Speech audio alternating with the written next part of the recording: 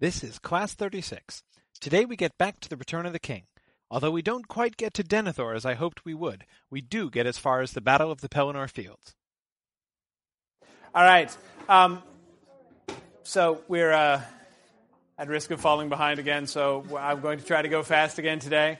I want to talk a little bit about Aragorn, especially in Chapter 2, but then also at the Battle of Pelennor Field. From the time when the Rangers show up and Aragorn decides to look in the Palantir, I mean, just thinking of him and the way that he talks and the stuff that he says and the things that he does, and sort of go back and remember meeting him in Bree. These are some pretty big changes. He talks differently than he used to talk. He's not like a totally different character. But things are pretty different. His stature has increased tremendously. We've seen sort of flashes of it before. There was that moment that we talked about before in the Argonath, right, when he sort of, is revealed there, as they're paddling down the river briefly. There are these other sort of flashes that we've gotten. He, like Gandalf, seems to, in some sense, go around cloaked most of the time, and only uncloaks himself on particular occasions. It's like now, particularly from when he looks in the Palantir, the cloak is just off, right? When he says, "There's really no point in secrecy for me anymore," right? I'm riding across the open fields as fast as I can. And of course, it's not just, hey, like people might see us and report that there are horsemen on the move. Secrecy in a completely different, in this sort of deeper sense, is plainly not part of the policy anymore. I want to make sure we recognize, though, the significance. What happens with the Palantir? Yeah, Duncan? Doesn't he actually have like a physical battle, but have a battle with Sauron for power over the Palantir? Yes. And wins. Yes, wrenches is the word that he used, and I wrenched it to my will, right? Yeah. He looks into the Palantir, knowing that Sauron is on the other end, right? Looks at him, challenges him, threatens him, and rips the Palantir away from him to look where he wants to go. Something which Gandalf said he wasn't sure that he could do. Now, Aragorn says he has there are two factors that led to his ability to do this. Doing this with the Palantir required two things. What were they? Do you remember, Duncan? I remember him saying that Sauron saw him in a way that nobody else had seen him. Yeah, good. He says that he saw me in other guys than you see me now. And again, that's sort of, he saw that true him, the Aragorn uncloaked, right? He didn't see this weather-beaten ranger as they first saw him, right? This guy in undoubtedly, muddy and torn clothing. Remember, he's been through the battle, and then they marched to Isengard, and now they've been on the, so he probably looks pretty shabby, right? But this is not what he saw. He saw the heir of Isildur revealed. I love how he says, "I showed him the sword." I'm just trying to picture that. Like he's holding it, but look. Like, did he have to go like across, or was there like something on it? I mean, I always kind of. Yeah, exactly. It's maybe. Yeah, I'm sure. Well, yeah, I mean. It's almost like I'm going to picture message Sauron. Like I'm going to take a picture of my sword and send it to Barad-dûr. I mean, it's kind of it is. It's there's something about the showing him the sword that always kind of makes me giggle, and I'm sure it's me. But anyway, Sauron's response is fear. But to go back to the question I was asking, the two qualifications he says there is one. And I love it when Aragorn talks like this, like of himself in the ominous, detached third person. There was one who has the right and the strength to look in the stone. And he says, the right could not be doubted. The strength was enough, barely. So it doesn't end up as pompous a statement as it sounds at the beginning. But though, again, pomposity, Aragorn is very confident in himself. I mean, he knows who he is. This is one of the things which made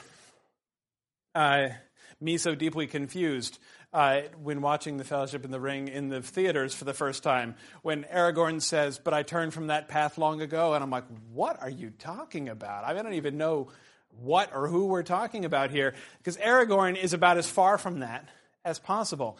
I've said this before, but this is one of the clearest illustrations. This and Faramir are the two clearest examples. The movies take all of the above life-size characters, the epic archetypal hero characters in this story, and try to bring them down to human level so that we can relate to them.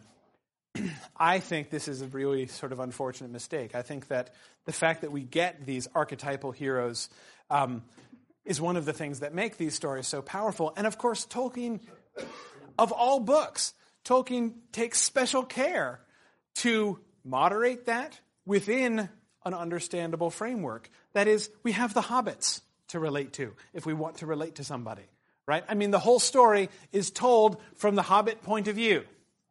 So the camera angle is all from about 2 feet off the ground throughout this story. So there are big people who are just big. And we're not supposed to be like that. I mean, no hobbit is like, I want to be Aragorn when I grow up, right? Or even I want to be Faramir when I grow up, or I want to be Boromir even, right? I mean, because they can't do that. They can't be that. They can be other things. They can be great, but they can't be like that. And there's no desire to be. But we have, this is interesting.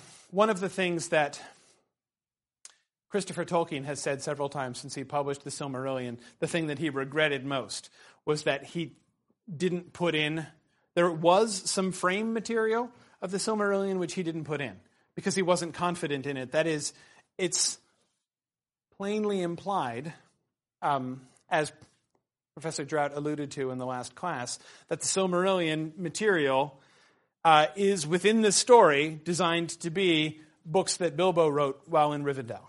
He will give them to Frodo at the end, near the end of the Return of the King, and they will be titled Translations from the Elvish by B.B. And that stuff is clearly the Silmarillion stuff. So there was available a Hobbit framework. It's a complicated one because, of course, it's a Hobbit's translation of stories by elves, some of which were told to them by the Valar. So there's still lots of sort of textual levels within the Silmarillion there. But Christopher Tolkien suppressed it and felt later on that that was a mistake because it didn't provide that sort of more human framework for people to approach the stories from. And instead, you just start off on page 1 in the midst of loftiness, and you're in loftiness all the way, and it's kind of, and sometimes, as many people have found, it's kind of hard to find your place in it right away. The hobbits give you your place. But Aragorn isn't our place. I mean, that's not where we're supposed to be like, Aragorn, I really feel Aragorn, he's just like me. I mean, like, if you're having that experience, you're reading a story which is just a profoundly different story from this story. Brittany? Removing Arwen from the main flow story also prevents you from connecting with it. I agree. And I think, some people will say, well, gosh, the Arwen-Aragorn love story, isn't that supposed to be like one of the big deals? And it is completely, Arwen herself is totally in the background, and that story is completely in the background. Yeah, it is. That doesn't mean it's not important. But again, it's one of the things, it's one of the amazing things. I mean, we've talked at times before about the effect that Tolkien creates with sort of the untold stories, that perception of depth, as it's been called by many, Tom Shippey first and others, that perception of depth, when you read it, that there are all these other stories out there that exist somewhere, but they're not being told here in the narrative, all the references to the stories, to the Silmarillion stories and some others. And Tolkien has done this amazing thing, which is at the heart of this story that he's telling and these characters that he's telling is this great and epic love story, one of the greatest and epic love stories of all time. But he's not telling it. He's letting you know that it's happening in the background, but he never, until the appendices, goes out of his way to tell it at all. And that's incredible. Of course, in the movies, we absolutely can't do that, right? I mean, that to leave the love story entirely out of the movie and just kind of let you know that it's there in the background intolerable from a film perspective. So we have to bring, I mean, indeed, if anything, I am really impressed, and I mean it, genuinely impressed, that they didn't foreground Arwen more than they did. That they made the decision, I mean, they almost did, but that they made the decision not to bring her centrally into the action. Which, and again, and the thing is, had they done it, I couldn't have blamed them. I mean, I was expecting them to do it. I expected to see Arwen all the time. When I first saw the movie, it was one of the things I was expecting, and I was pleasantly surprised to be wrong about that. Yeah, right. Yeah. I mean, I was like, anything up to that, I would not have been surprised by. I had. Yeah, and as I said, and I wouldn't even, within a film, have really disapproved. I mean, I can understand that. One of the things that's harder to do in film as a medium compared to books is to have that kind of submerged plot, that kind of background thing that you sort of know about and are made aware of and are invited to think about, but is not really done in the front of the stage. It's really hard to do that in films. Really hard to do that effectively anyway. So again, I couldn't even have blamed them. But Aragorn has the right and the strength to wrench the Palantir to his will. So he does. He faces down Sauron. And we should remember here, he's the heir of Isildur, right? The guy who stepped on Sauron's neck and cut the ring off of his hand while he was beaten and groveling on the ground. I mean, that's what happens at the end of that battle, at the end of that war. And here's Aragorn, who is looking like he might be able to do that again. Someone else who is exerting that, who faces him down in just a toe-to-toe battle of the wills and beats him. And his whole point, what's his theory? What's his goal? Aragorn's goal?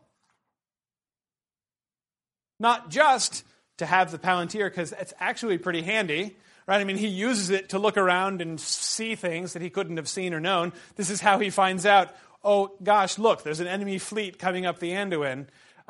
There's no way Minas Tirith is going to be able to stand, and there's nobody else who can go, I better, get myself south post-haste. So there's a practical use, of course, to the Palantir. But what's his goal? That he pulls Sauron's attention outward. Yes. And what kind of attention? What sort of attention is Sauron going to be directing towards Minas Tirith and points west rather than his own boundaries? Marta? What's going to make him do something quicker than he would have previously? It's going to make him attack faster, so that way he's not being careful about what's going on at home. And Yes. Why? Why is he going to attack faster, though? Josh? Because he's afraid. He's afraid. He's afraid. Afraid of what exactly? I'm spelling this out as painfully as I am because it's easy for us to kind of miss this or skip over this. Because he's afraid of Aragorn. I mean, he has left that. Sauron is now, at least a little bit, maybe he's not shaking in his boots. I don't know about his boots, but he's at least nervous. And he has cause to be. Why? Because he's the heir of Isildur, and also, he's already suffered a defeat from him, and Narsil's been reforged. Yeah. I mean, this is the actual blade which cut his finger off previously. And, speaking of his finger being cut off,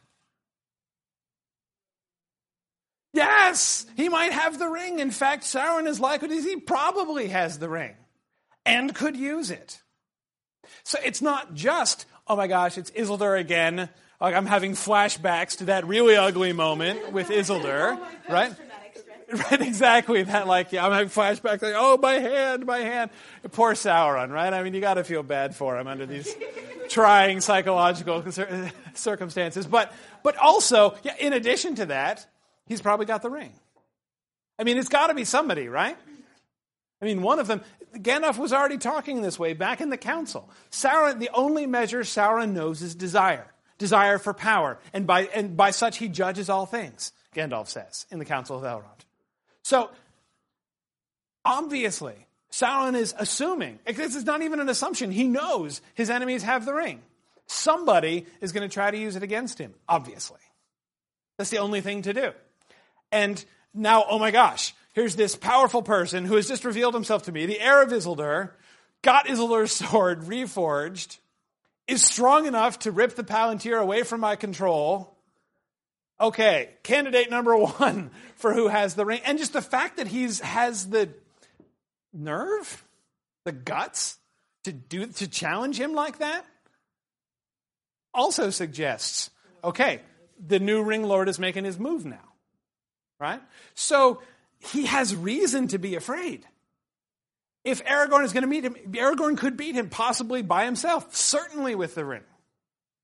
Yeah, Brittany? I can't quite remember, but in the Silmarillion, wasn't Morgoth, he was afraid so he attacked early? Yes, Morgoth's early attacks tended to be sort of over-eagerness or impatience. I don't remember this kind of an explicit preemptive strike. I don't think with exactly this motivation. I'd have to think about it more, but I don't recall right offhand. Yeah? Doesn't Sauron, still technically has the fail-safe that only, really, you have to be able to, or you have to, want to bend people to your will, as it were, in order to use the ring, and Aragorn isn't really that type of guy? Dude, I don't know. That performance in the Palantir showed some power there. And this assertion of power. I mean, what he said, think of, again, what the message was that Sauron got, right? Through the Palantir. Hi, here I am. I am really powerful. I'm going to take this power away from you. Oh, by the way, here's the sword with which I'm going to kill you. Bye now, right? I mean, it's if he were declaring himself, if he were asserting power, how would he do it differently? I mean, how would it look different? And remember, it's not that, and he knows, it's not that it's impossible for people to use the ring against him. They could. Now, it would corrupt them, and they would become evil. That's going to be small consolation to him after he's already been overthrown. He doesn't want to be overthrown by even by someone who is going to go on and become evil. It's not like he's going to, take a hit for Team Evil and consider it a no net loss. He's a little bit more self-oriented than that, it seems. So this is, as I say, we can forget, especially coming from the films, we can forget that Sauron is not this megalithic, untouchable power that nobody can compete with. He is not yet so mighty that he is above fear, Aragorn says, and is plainly right. But again, look at what it says about Aragorn. Similarly, Aragorn's relationship with the dead people. In the movies, we see Aragorn and the King of the Dead, right? What's the difference in the books? It's another one of those scenes which, when you juxtapose it with the book, really emphasizes some things about the book. Yeah, Nick? There's really no conflict in the book, is there? None at all. None at all. Yeah, he summons them, and they come. There is a King of the Dead in the book. Who is it? This is a trick question. Aragorn is the King of the Dead. Yes, exactly. As he summons, come to the stone of Erech, I summon you. And they're going, and the hosts of the dead are pouring across the land, and all of the people who live there, right, are running into their houses and closing their shutters and saying, the King of the Dead is upon us, by which they mean Aragorn. Because he is the king. The confrontation is not, there's this I am begging hat in hand sort of attitude in the film. Hi, dead people. I need your help. Would you like to help me? Please? I have a magic sword, right? That's kind of how it works. And they mess with him and then are then okay, except first we're going to dump enormous tons of skulls on you for reasons best known to ourselves, right? But I have never gotten that, even once.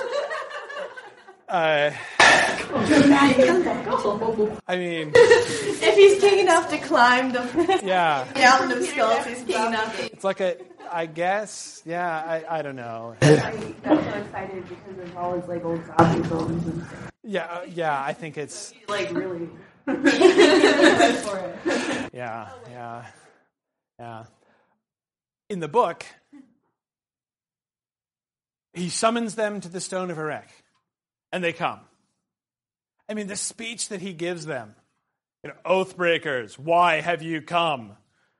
And I mean, they are groveling before him to fulfill our oath and to have peace. And he's like, okay.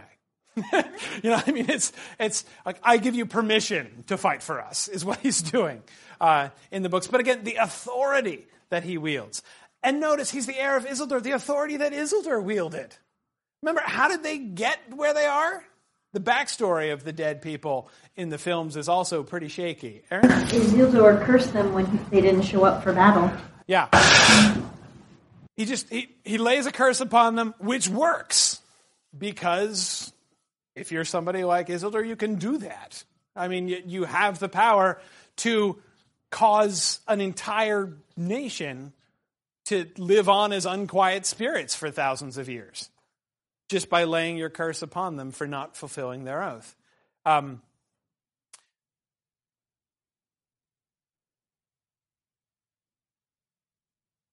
Aragorn's performance throughout this is really pretty striking. He has, from almost the very beginning of Book 5 onward, he's almost now permanently uncloaked. He is Isildur's heir, the future king of Gondor, the king of the dead, completely fearless. Now, notice, Tolkien still gives us, by describing things from Gimli's perspective, it sort of emphasizes what a big deal it is. I mean, the dead people are really scary. Aragorn's not scared of them, but they're really scary. And we get some description there, but it doesn't affect him. Then Aragorn's arrival. One of the great eucatastrophes, my favorite eucatastrophe in all of Tolkien, the arrival of Aragorn at the head of the fleet with black sails at the Battle of Pelennor Field. I am such a sucker for eucatastrophes. I don't think I've ever cried at a sad movie in my life. But eucatastrophic movies, oh man. It takes almost any, even a very mediocre like eucatastrophe happy ending will like make me cry in a film. And boy, in books, like I like tear up at the Battle of Pelennor Field like every single time I read this book. It's an amazing eucatastrophe. What do you notice about it? What's important about it? What's interesting about it? Just the sails, and that it bears the mark of the king that hasn't been seen in thousands of years. Yeah. And not just that, but it's not even a design. They're gems. They're actual gems that Arwen somehow crafted really quickly. Yes. Yeah, exactly. R.C. Arwen's not just doing embroidery, right? Somehow she was working gems into stars on this banner and everything. So she's not doesn't just sew. But yes, the unfurling of the banner is the moment of eucatastrophe, right? And the way that it's set up, the eucatastrophic effect, that is the sudden turn, is so heartily emphasized by the fleet with black sails, right? The moment of despair when it looks like everything is lost. This is the final stroke of doom, they say. And it is, right? Except the other way around. And then the banner unfurls, and it's the banner of the king. It's not just Aragorn himself who is the eucatastrophe. He's the last one described of the people getting off the ships and coming in to fight. Not that he's the least important, but anyway, it's not, and here's Aragorn, this is the moment when the king returns to Gondor and declares himself as the king. And what does he look like? There's a feature described of him, which we've never seen before, when he comes off the boat into the battle, Nick? He has a star on his brow. He got this from Rivendell too. The Sons of Elrond brought it. It's one of the heirlooms. of Gondor. Elendil and Isildur and them used to wear stars bound on their brow, which shone with light. And he still got one. He doesn't wear it most of the time, leaves it in Rivendell, but they brought it for him. So when he goes into battle, he's got the Star of the West on his forehead, and he's got the banner of the king shining above him, and he's got Enduril, Narsil reforged. The king is back now. We don't have any ceremony now, but this is the moment of the return of the king. And it's the power of that. I mean, remember what we were talking about Theoden, right? And the impact of the king, and the Keorl's little turn, right? Go back, we have no hope. Oh, now the king is here, now we shall ride to victory. And that's like times 400 in Gondor, right, when Aragorn returns. Fulfilling his own prophecy to Éomer, remember? Remember the prophecy he fulfills? I mean, like one of like his own prophecy? Something about meeting Gandalf and all the hosts of Mordor. Yes, when he's setting off for the paths of the dead, Éomer's a little down about this, right? And he says, alas, my friend, I had hoped that our swords would be drawn in battle again together, but now I fear we won't meet again. And Aragorn says, we may yet meet again, though all the hordes of Mordor lie between us. And, of course, then when they do finally meet, he says, hey, didn't I tell you that we'd meet again, though all the hordes of Mordor lay between us? And Éomer's like, yep. So, I mean, it's a... Yeah, even his own prophecies are being fulfilled here in this moment. It's just...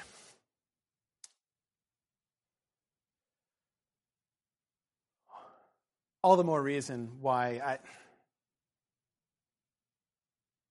I almost stopped myself because I've already been saying bad things about the films today. But I can't help it. The arrival of Aragorn at the Battle of Pelennor Fields in the movies sucks. Okay, I'm just going to go on record as saying that, I mean, it is so catastrophic. It's kind of funny. Like, the whole, there are the three of us alone jumping off the ships and everyone, being really confident and then the dead people coming in and doing everything and us doing almost nothing. It's funny. But when you take the greatest catastrophe in all of Tolkien and make it into something that's kind of comical, that sucks. I'm sorry. I really can't. Now, again, as always, to be fair, the charge of the Rohirrim in the films, really good. They do really well. Why they find it themselves able to do justice to Theoden and not justice to Aragorn, I don't know. But the charge of the Rohirrim in the films is really, really good. But anyway, okay, I've achieved my balance there. But I think okay, I feel better. Speaking of Theoden gets some amazing moments here. Who is he compared to? You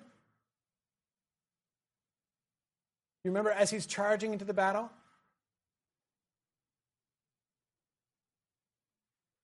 Of course, there's a parallel between what's happening and the founding of the Mark, the charge of Eorl the Young. The situations are pretty close. The Battle of the Field of Celebrant, it's been referred to a couple times. The more full story is told in the appendices. But basically, Gondor was in combat. They were losing. They were sort of backed up against a river, and this orc horde had this was after the kings had already gone. It was the steward. The steward and his army were there, and they were about to lose, and then unexpectedly, out of nowhere, Eorl the Young leads the host of the Rohirrim in, and they sweep in and turn the tide and win the battle, and it's after that the steward of Gondor gives them the lands that had been called Calanarthon to become Rohan and to become their kingdom. So, I mean, that's the there's a clear parallel between those two things, but it's not just Eorl the Young that he recalls. Find it? Even as Orome the Great in the Battle of the Valar when the world was young.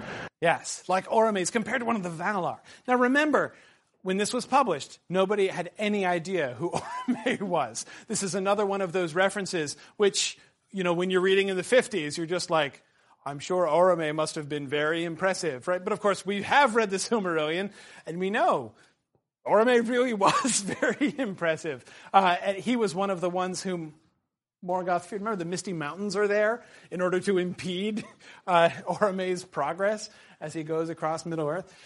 Anyway.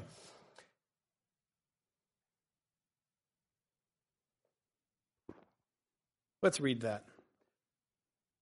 Page 819.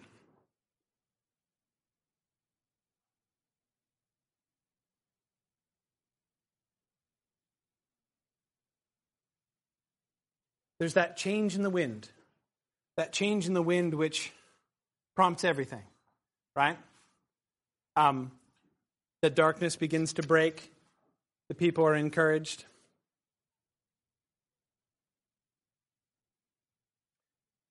At that sound, the bent shape of the king sprang suddenly erect. Tall and proud he seemed again, and rising in his stirrups, he cried in a loud voice, more clear than any there had ever heard a mortal man achieve before. And he chants in Anglo-Saxon verse staves, which makes his chant much cooler. Arise, arise, riders of Theoden, fell deeds awake, fire and slaughter, spear shall be shaken, shield be splintered, a sword day, a red day, ere the sun rises. Ride now, ride to Gondor. What does he emphasize in his poem?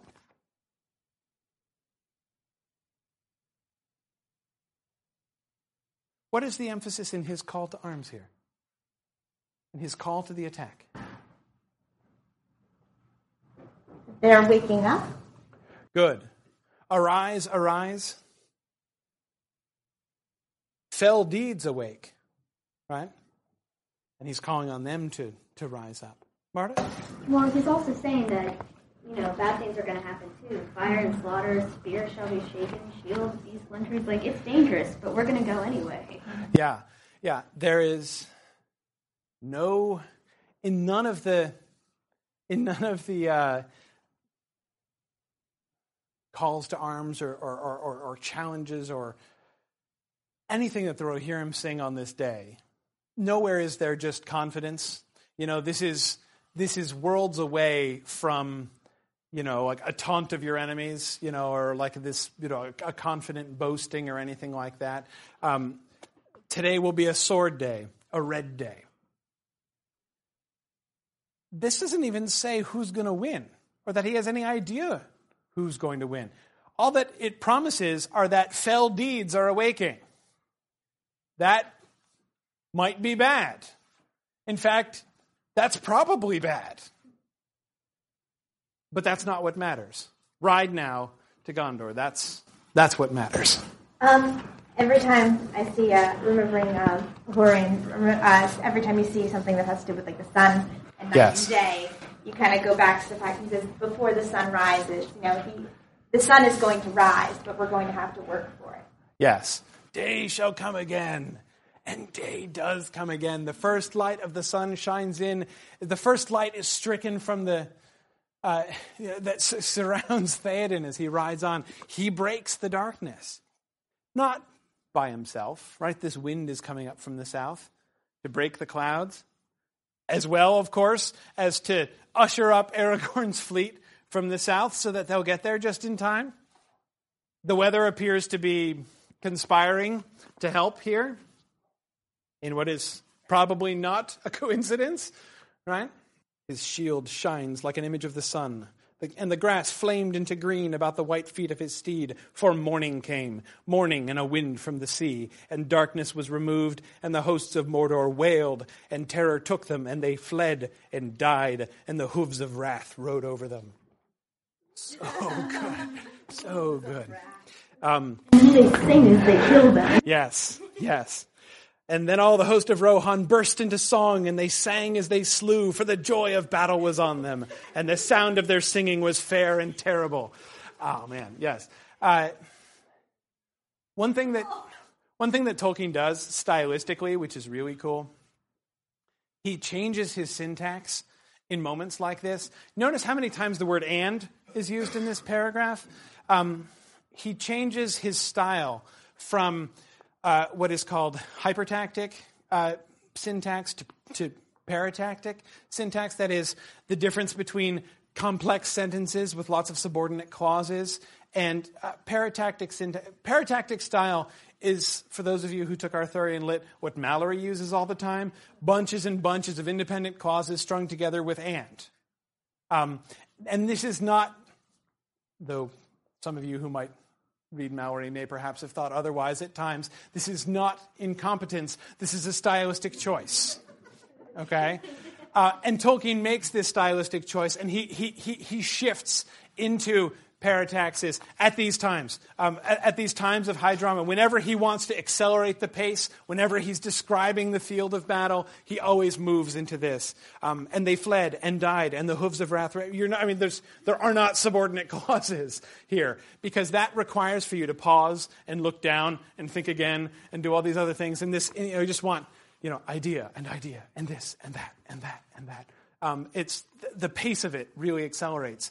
It can get really breathless if you do it too much. But Tolkien is very careful in deploying that. It's one of the things that make his battle sequences so powerful. I know, at least you talked about sort of the pacing of Helm's Deep when we were looking at that. And when he is sort of getting into more of the description of a battle, he does a really amazing job with that. Yeah. It also makes me think of more almost epic poetry. It sounds like an older style of writing to me. Even just reading it in English, it sounds like it's describing some great English battle, which it is. Yeah, exactly. It is. But it is in three different ways. I mean, on the one hand, yes, that is an older style. People don't write that way anymore.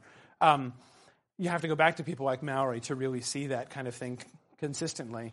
And also, he is self-consciously imitating that older style. But of course, it is also, remember as we were talking about with Professor Drought last time, this is an old book. Right, it's supposed to be. It is a book with a history. This is an ancient story that's been told and retold and edited. Right.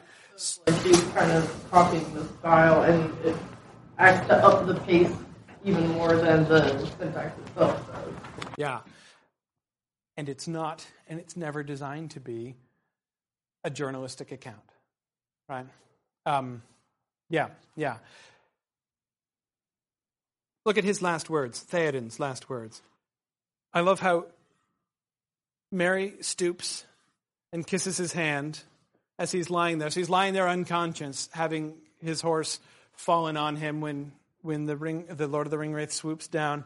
And he wakes up and sees Merry, whom he told to stay at home, and doesn't know Merry's there. Right? But waking up and seeing Merry, he says, "Farewell, Master Hallbeatler." I just love the fact that he doesn't take any adjustment to the fact that Mary's there. It's like the most natural thing in the world. "Farewell, Master Hallbeatler. My body is broken. I go to my fathers, and even in their mighty company I shall not now be ashamed. I felled the black serpent, a grim morn and a glad day and a golden sunset." Merry, with pardonable understatement or humility, says that he hasn't done anything more in his service than to weep in their parting, which is certainly not true, as he's just given the major assist in the killing of the Lord of the Ringwraiths immediately prior to this. "Grieve not, it is forgiven. Great heart will not be denied. Live now in blessedness, and when you sit in peace with your pipe, think of me. For never now shall I sit with you in Meduseld as I promised, and listen to your herb lore." It's like a Hobbit moment that Theoden is having. Remember Merry and Pippin sitting there eating their lembas in the middle of the battle with Éomer and the orcs, right? And they talk about that's kind of like a Hobbit. Well, here's Theoden, dying in the middle of the battlefield. The Ringwraith has just died. All of his knights are lying dead around him, and Éowyn is lying over there, though he doesn't know it.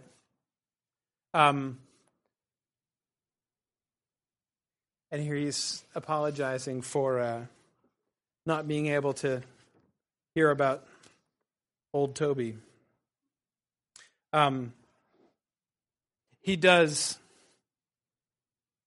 speak again on page 825,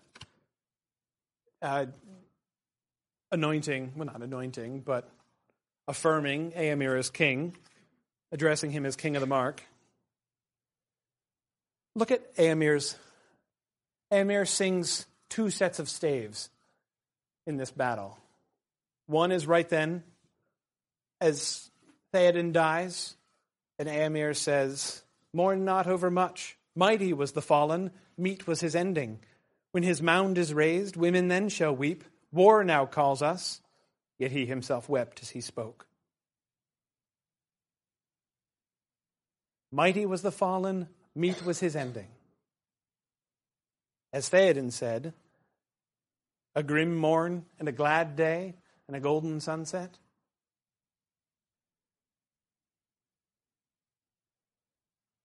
Look at the second poem Éomer sings. On page 829. They are now losing. They are gathered on a hill to make a last stand. And he sets his banner on top of the green hillock and says, "Out of doubt, out of dark, to the day's rising, I came singing in the sun, sword unsheathing. To hope's end I rode, and to heart's breaking. Now for wrath, now for ruin, and a red nightfall." We, of course, should be remembering Theoden's song, "A sword day, a red day, ere the sun rises." Right? He's responding to that. Out of dark to the day's rising, I came singing in the sun, sword unsheathing. To hope's end I rode, it turns out, and to heart's breaking. What's the response to the loss of hope? He's lost hope for victory. Now for wrath, now for ruin, and a red nightfall.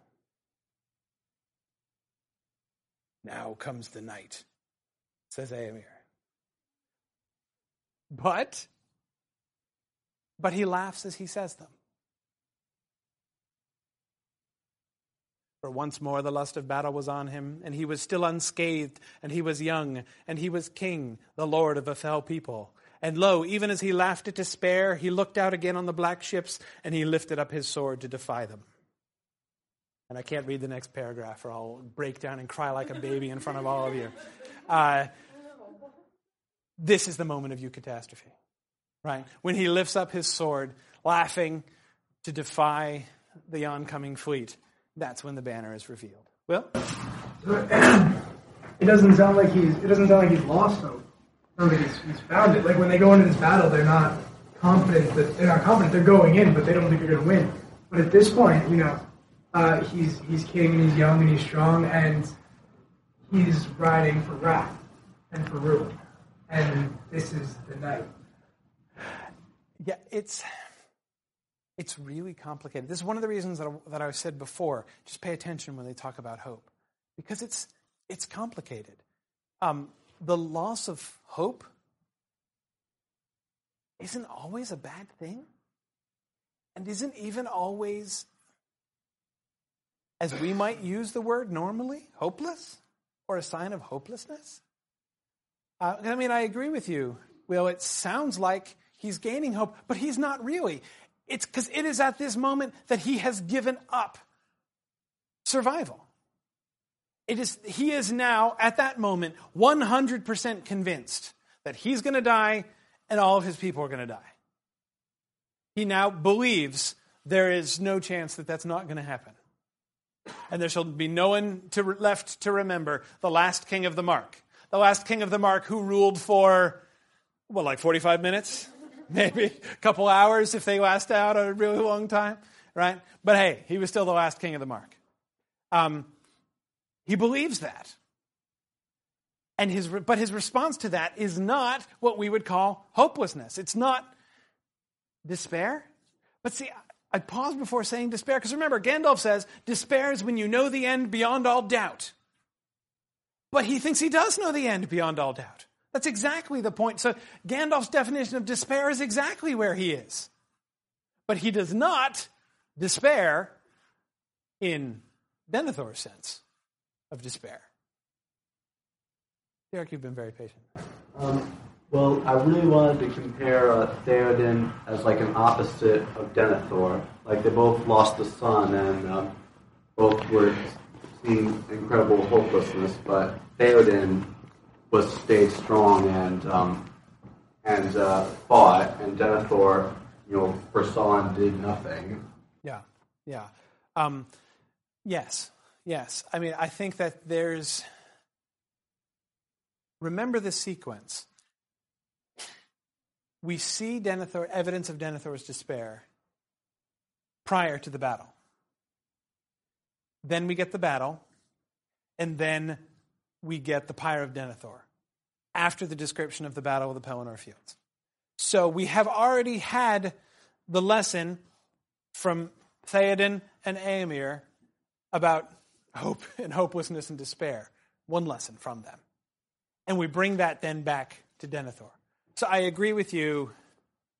Theoden is an excellent, and I mean, I'd throw Aemir in there too. Excellent to sort of place against Denethor. Tolkien constructs this in such a way as to give us those examples immediately prior to sort of the full discussion and revelation of Denethor's despair.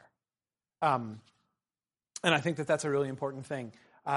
There's no way I'm going to try to do Denethor in 1 minute. So I'm not going to go there quite yet. We'll do that at the beginning of class next time. But I definitely agree. Nick, what were you going to say? I was going to say, on that note, you can see how we were talking with kings leading their people a couple classes ago, and that's what Theoden does. He's riding out and everything's happy, and then Denethor even says, "I came to great lords, don't do that." And he's sitting up there in his armor with his sword and saying, "I'll send even my sons." Yes. Yes. Yeah, exactly. I mean, Denethor knows this, right? But yet it's like there's that moment almost of self-mockery, right? Of that he's spending even his sons. And remember, we talked about this with Saruman, too. Right? Had Saruman been at the head of his own army, things might have been different in some ways. At least he wouldn't have been trapped in Isengard. Yeah. Denethor, and Gandalf reminds him, right? Why are we in the tombs? You should be on the battlefield right now, Denethor. Not just leading the men, but actually leading them. You should be out there on the field right now, like Theoden is. So yeah, I mean, that certainly is a really sharp and important contrast between them.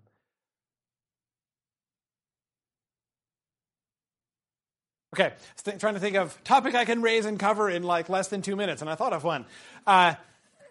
What do we learn about Gandalf in the first 5 chapters?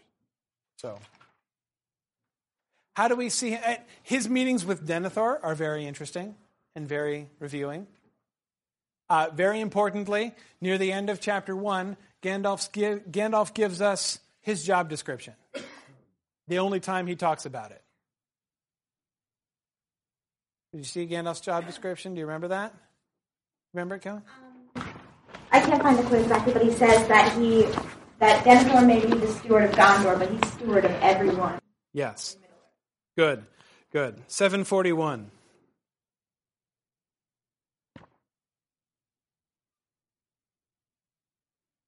The very last line of 741. I will say this. The rule of no realm is mine, neither of Gondor nor any other, great or small. But all worthy things that are in peril as the world now stands, those are my care. And for my part, I shall not wholly fail of my task, though Gondor should perish, if anything passes through this night that can still grow fair and bear fruit and flower again in days to come. For I also am a steward. Did you not know? He is steward of Middle-earth. That's how he thinks of himself, anyway. What does it mean to be a steward? Chantel? Well, you're someone who's placed in a role of leadership while you wait for the real leader to come back. Yeah, it's a position of delegated authority is one thing, right? And it's not in the Gondorian context. It's in the place of the absent king. The stewards existed back when they were still kings. They became ruling stewards in the absence of the king. But the idea of a steward, it doesn't require absence, though it can often facilitate it. I mean, like, for instance, if you owned a bunch of lands in a bunch of different places, you would appoint stewards to oversee your land when you weren't there personally to oversee it. And then you'd go around and you'd, meet with your stewards and ask them to account for their stewardship and tell you how things are going. But they're supposed to look after things, to tend things on your behalf, either while you're gone or just while you're doing other things, right? Things that you can't personally attend to. So it's a leadership position. You're in charge, but it's a position of delegated authority, and it's specifically caretaking. Look after things. Make sure things are doing okay. Take care of stuff. And so Gandalf is emphasizing all of these things. Notice where he starts. The rule of no realm is mine. I am not king anywhere. And I don't want to be king anywhere. But I'm steward everywhere. Even Manwë is a steward in one sense. And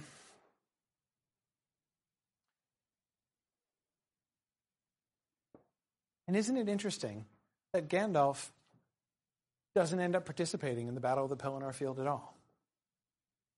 It's really anticlimactic. He has that moment with the king of the Nazgul, right?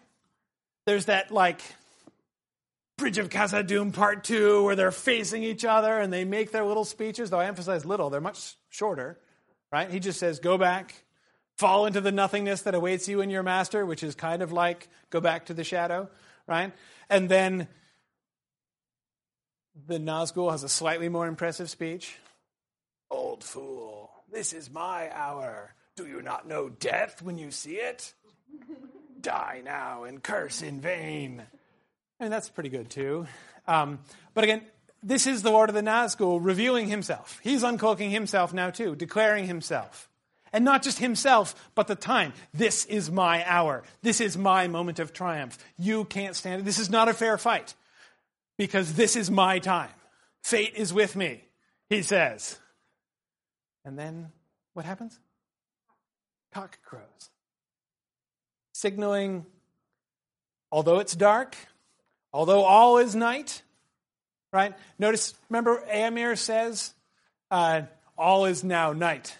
But the woodman, Gan Burigan, or as I believe it's supposed to be pronounced, and I really can't very successfully, Han Burigan.